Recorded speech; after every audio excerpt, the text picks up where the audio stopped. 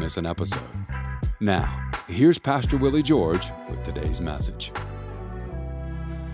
Hello, I'm Willie George. Welcome to this edition of the Faith Roots Podcast. This is part 4 of the mystery of the church. I'm going to jump into something that we were talking about yesterday at the end.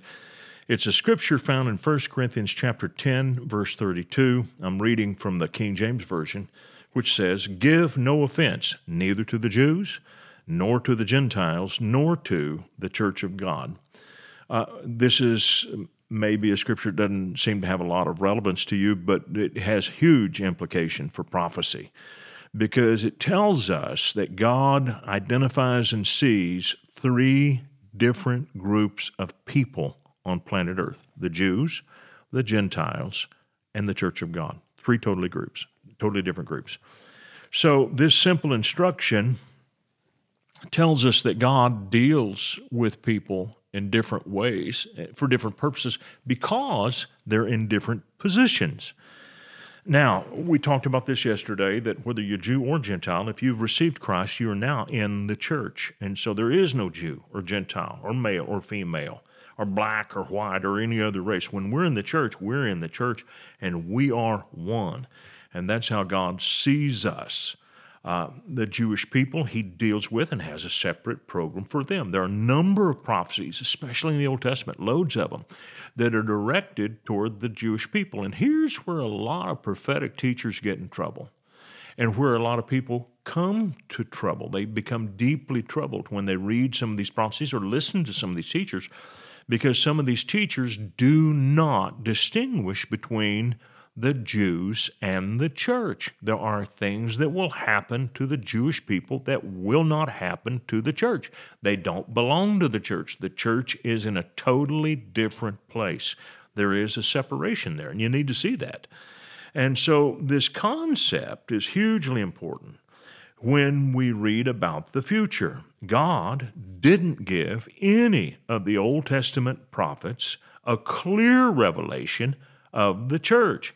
How do I know that? I know it because when talking about the church, the Apostle Paul says that the church is a mystery. It's a mystery. It's something not understood before the time that He revealed it. And as we get deeper into this study, you're going to see that even the 12 apostles didn't understand that there was going to be a church, even though Jesus said and took them to Caesarea Philippi and said, "Upon this rock I will build my ecclesia, I will build my church, and the gates of hell will not prevail against it." It went right over the top. And that often happens. You can see it in the resurrection. If they really believed that Jesus would rise again on the 3rd day, they would all have marched into that garden area where the Roman soldiers were keeping guard. They would have said, "Hey, we're just here to watch. We're not going to hurt you. We just want to see what happens when He rises, because He's coming out of there in just a minute." That didn't happen. They didn't believe it. They were slow to believe it even after it did happen. And it took a number of days. It took 40 full days for them to be completely, fully, totally convinced that He had risen from the dead and that He had serious plans about their future. They were so discouraged. There came a time when they believed He was raised from the dead, but they weren't sure what they were going to do with their future. And so He had to reveal to them the church. Now, for this reason, the prophecies of the Old Testament do not pertain to the church of Jesus Christ. And this is what confuses people. And it amazes me how many people want to believe and teach that we are all going to go through the tribulation period. Let me read to you Daniel chapter 7. "And of the 10 horns, 10 nations, kingdoms, and horns are symbols of authority." Remember when David was crowned king in Israel? Samuel took the anointing oil that was in a horn, a ram's horn, and he poured it on David's head. Horns are symbolic of authority. And of the 10 horns that were in his head, the beast's head, of the other which came up, before whom 3 fell, even of that horn that had eyes and a mouth that spake very great things, whose look was more stout than his fellows. There was a small horn that came up in the midst of the 10. This is the Antichrist. And I beheld, and the same horn made war with the saints and prevailed against them, until the Ancient of Days came, and judgment was given to the saints of the Most High, and the time came that the saints possessed the kingdom. And then look down at verse 25, Daniel 7, and he shall speak great words against the Most High, and shall wear out the saints of the Most High, and think to change times and laws, and they shall be given into his hand until a time and times and the dividing of time. 3.5 years. There's a time when Antichrist is really making war on the saints. So what is this? He is attacking all who come to faith after Christ has taken the church out of this world. And I'm going to show you later in the book of Revelation, but there is going to be a work of God done in that 7-year tribulation that is going to absolutely blow the minds of people. And I'm going to tell you right now, too many people focus only on the negative. When it says Antichrist made war against the saints, we automatically read into that, okay, we're going to be here for that. That is not what he is saying. We are not going to be here. The Apostle Paul tells us some things about where we are during this time that he can't even be manifested till we're gone and out of the way. But there will be a number of people who will come to faith in Christ in the tribulation. Let me just put this to you like this. What's the purpose of the tribulation? Well, some might think, well, it's to wipe out the earth. Why does God need 7 years? If God wants to wipe out the earth, he can certainly do that in a lot less time than 7 years. What the 7-year period represents is a pressure cooker. It puts every person on planet Earth at a crossroads. When everything is going smoothly, when everything's going well, when things are nice and peaceful, it's amazing how complacent people get. I've seen this in my own family. When they had money, when things were rolling smoothly, they would drift from God, but you let the screws be put to them and they lose their source of income. They lose, they don't know what they're going to do. Oh, all of a sudden they get real close to God, come in. I've seen my mom do that many, many times. When things get desperate, here she comes. And that's just human nature for a lot of people. Israel was this way. If you look at their story, when they were oppressed, they would turn to God. So God is going to permit a 7-year period on planet Earth to deal with people who've not yet made their decisions. The church has made a decision. We confessed Jesus Christ is Lord. We believed on him. When you say we have to suffer persecution in order to be purified, to be made ready for heaven, you are saying then that it is something other than the blood of Christ that makes you worthy to stand in his presence. I'm telling you this, that it is the blood of Christ and that alone that saves you and justifies you. Now use your head for a minute. Think about this. Countless millions of people lived a life in this earth at a time when persecution was not great. They never had to experience a great deal of suffering, yet they were righteous and they knew God. If being persecuted and if suffering is what causes people to be made worthy and right, then those people were cheated. They should not have had those nice lives. Think about what Paul said when he wrote to Timothy in 1 Timothy chapter 2. He said, pray for kings, for all who are in authority, and all men, that we might live a quiet and peaceable life in all godliness and honesty. Paul tells us that the will of God is that we live in peace and tranquility, not in extreme persecution. When extreme persecution is going on, it doesn't stop the preaching of the gospel, but it does affect it somewhat. The Scriptures teach and show us that the gospel spreads more easily and more quickly in times of peace and tranquility than it does in great persecution. Now, many people get serious with God in times with great persecution, but it doesn't have to be that way. Now, what we see is the Antichrist is going to attack the saints, and many of them will pay for their faith with their lives. We must remember that Christ died and he rose again to create the church, but he was sent to the lost sheep of the house of Israel. Now, let me explain what I'm saying here. He is saying that his ministry and most of his words pertained not to the church, but they pertained to the lost sheep of the house of Israel. There are loads of things that Jesus taught and things that he said in the Sermon on the Mount. They were meant for the house of Israel. They were not teachings for the church. But yet people just take everything Jesus said, they put it into a big bag, shake it all out, and we say, well, this is what we've got to do at all times.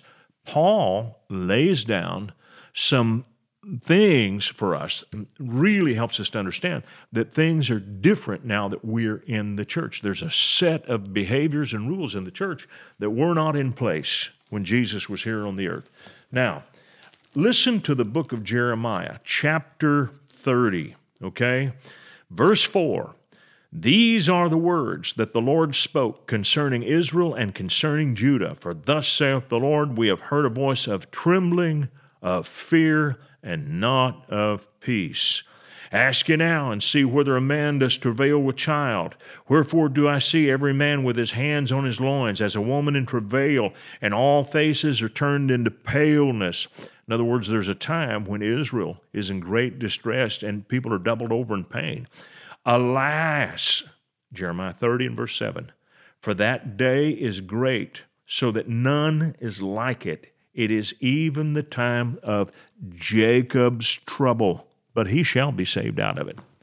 Now, anytime God talks about Israel and uses the name Jacob, he's talking about Jacob who is not walking fully with God. When he was walking in true fellowship with God, he was called Israel, but when he fell back into his humanity, he was Jacob. And this is called the time of Jacob's trouble. That's what the tribulation is. It's the time of Jacob's trouble. It's designed to turn Israel to the Messiah, and the plan of God succeeds. But it also turns all of the undecideds in the Gentile community. It also turns them to one decision or another. Will you choose Christ, or will you choose the Antichrist? You're going to have to make up your mind. So what I want you to see is that God is separating. He is making some distinctions. Now, I want to read some scriptures to you, because a lot of people read these and they don't read them with this thought in mind. Matthew 24, "Jesus went out and departed from the temple. His disciples came to him for to show him the buildings of the temple. And Jesus said to them, See ye not all these things? Verily I say unto you, there shall not be left here one stone upon another that shall not be thrown down. And as he sat on the Mount of Olives, the disciples came to him privately, saying, Tell us, when shall these things be? When will this be torn down?" That's what they're asking. "What shall be the sign of thy coming and of the end of the world," or the end of the age? Those are different questions. They lumped it all together. They assumed that the destruction of the temple would be associated with the end of the age. It wasn't. It happened in 70 AD, 40 years after the crucifixion of Christ. So they're really asking him different questions. But Jesus, in his great wisdom, answers these things and shows us that there are repetitions. In other words, there are many things that happened just before the temple was destroyed in 70 AD that will happen in the end of days. Jesus answered and said to them, Take heed that no man deceive you, for many shall come in my name, saying, I am Christ, and shall deceive many. And there were false messiahs who came along and predicted that they were the Christ. You shall hear of wars and rumors of wars, or in other words, reports of wars. See that you be not troubled, for all these things must come to pass, but the end is not yet. For nation shall rise against nation, and that word is ethnos. It means there'll be great ethnic strife, different people fighting because of the colors of their skin or maybe their ethnic background. Even though the skin is the same color, they're still fighting with each other. See that you be not troubled, for all these things must come to pass. The end is not yet.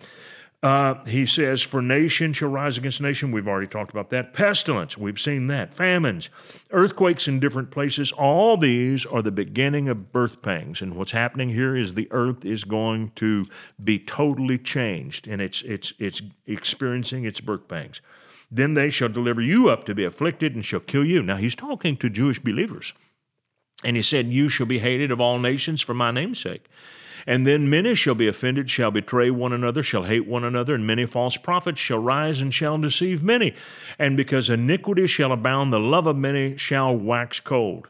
But he that endures to the end, the same shall be saved. Now listen to me.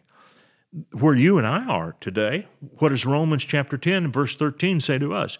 For whosoever shall call upon the name of the Lord shall be saved. It doesn't say that we have to endure to the end to be saved. It says that whosoever calls on the name of the Lord shall be saved. And so he's saying that if you live through all of this, you will be saved. But he's talking to Jewish believers. Then he says, this gospel of the kingdom shall be preached in all the world for a witness unto all nations, then shall the end come. The end that he's talking about is not the catching away of the church. It is the closing of the tribulation. And he is saying that even in the tribulation, and I will show scripture for this, that there will be a tremendous harvest of souls. Now listen to verse 15. When you therefore see the abomination of desolation spoken of by Daniel the prophet stand in the holy place, whoso reads, let him understand, then let them which be in Judea flee into the mountains.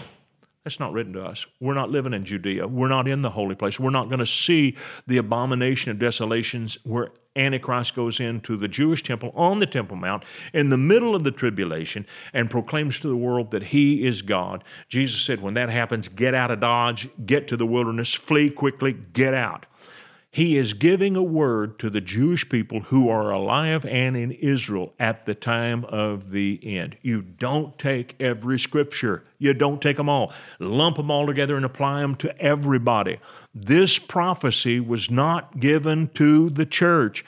This was a prophecy given to those people who were becoming believers in this time of Jacob's trouble, and even some who weren't believers. They're still believers in Yahweh, the God of Israel, but they haven't yet come to faith in Christ. He's telling them, get out, go to the wilderness, escape. Now, I use this to tell you that it's so very important that when we read prophetic scripture, we stick with things that were specifically spoken to us. And when my wife asked me this question, what do we go by? I said, we go by what is written and directed specifically to the church. And I'm bringing out some things that were written and directed at other people, but they're not our prophecies. We can learn from them, we can see things from them, but they're still not our prophecies. The epistles and the writings, particularly of the Apostle Paul, have tremendous implications for the church. Because remember, the church was a mystery. It was total secret. People didn't know it. Even here, at the end of Jesus' earthly ministry, Matthew 24, just before the cross, they still didn't get the idea of the church. They didn't even get it after the resurrection. I'll show you later why I know they didn't get it. Well, that's all the time I have for today, but we're going to come back. We're going to stay with this, keep teaching on it. I'll see you tomorrow. We hope this message has been a blessing to you. Ratings and reviews help us reach more people, so take a moment to leave a review on your podcast app and consider sharing an episode with a friend or family member that needs to be built up and encouraged in the Lord today. Thank you for listening.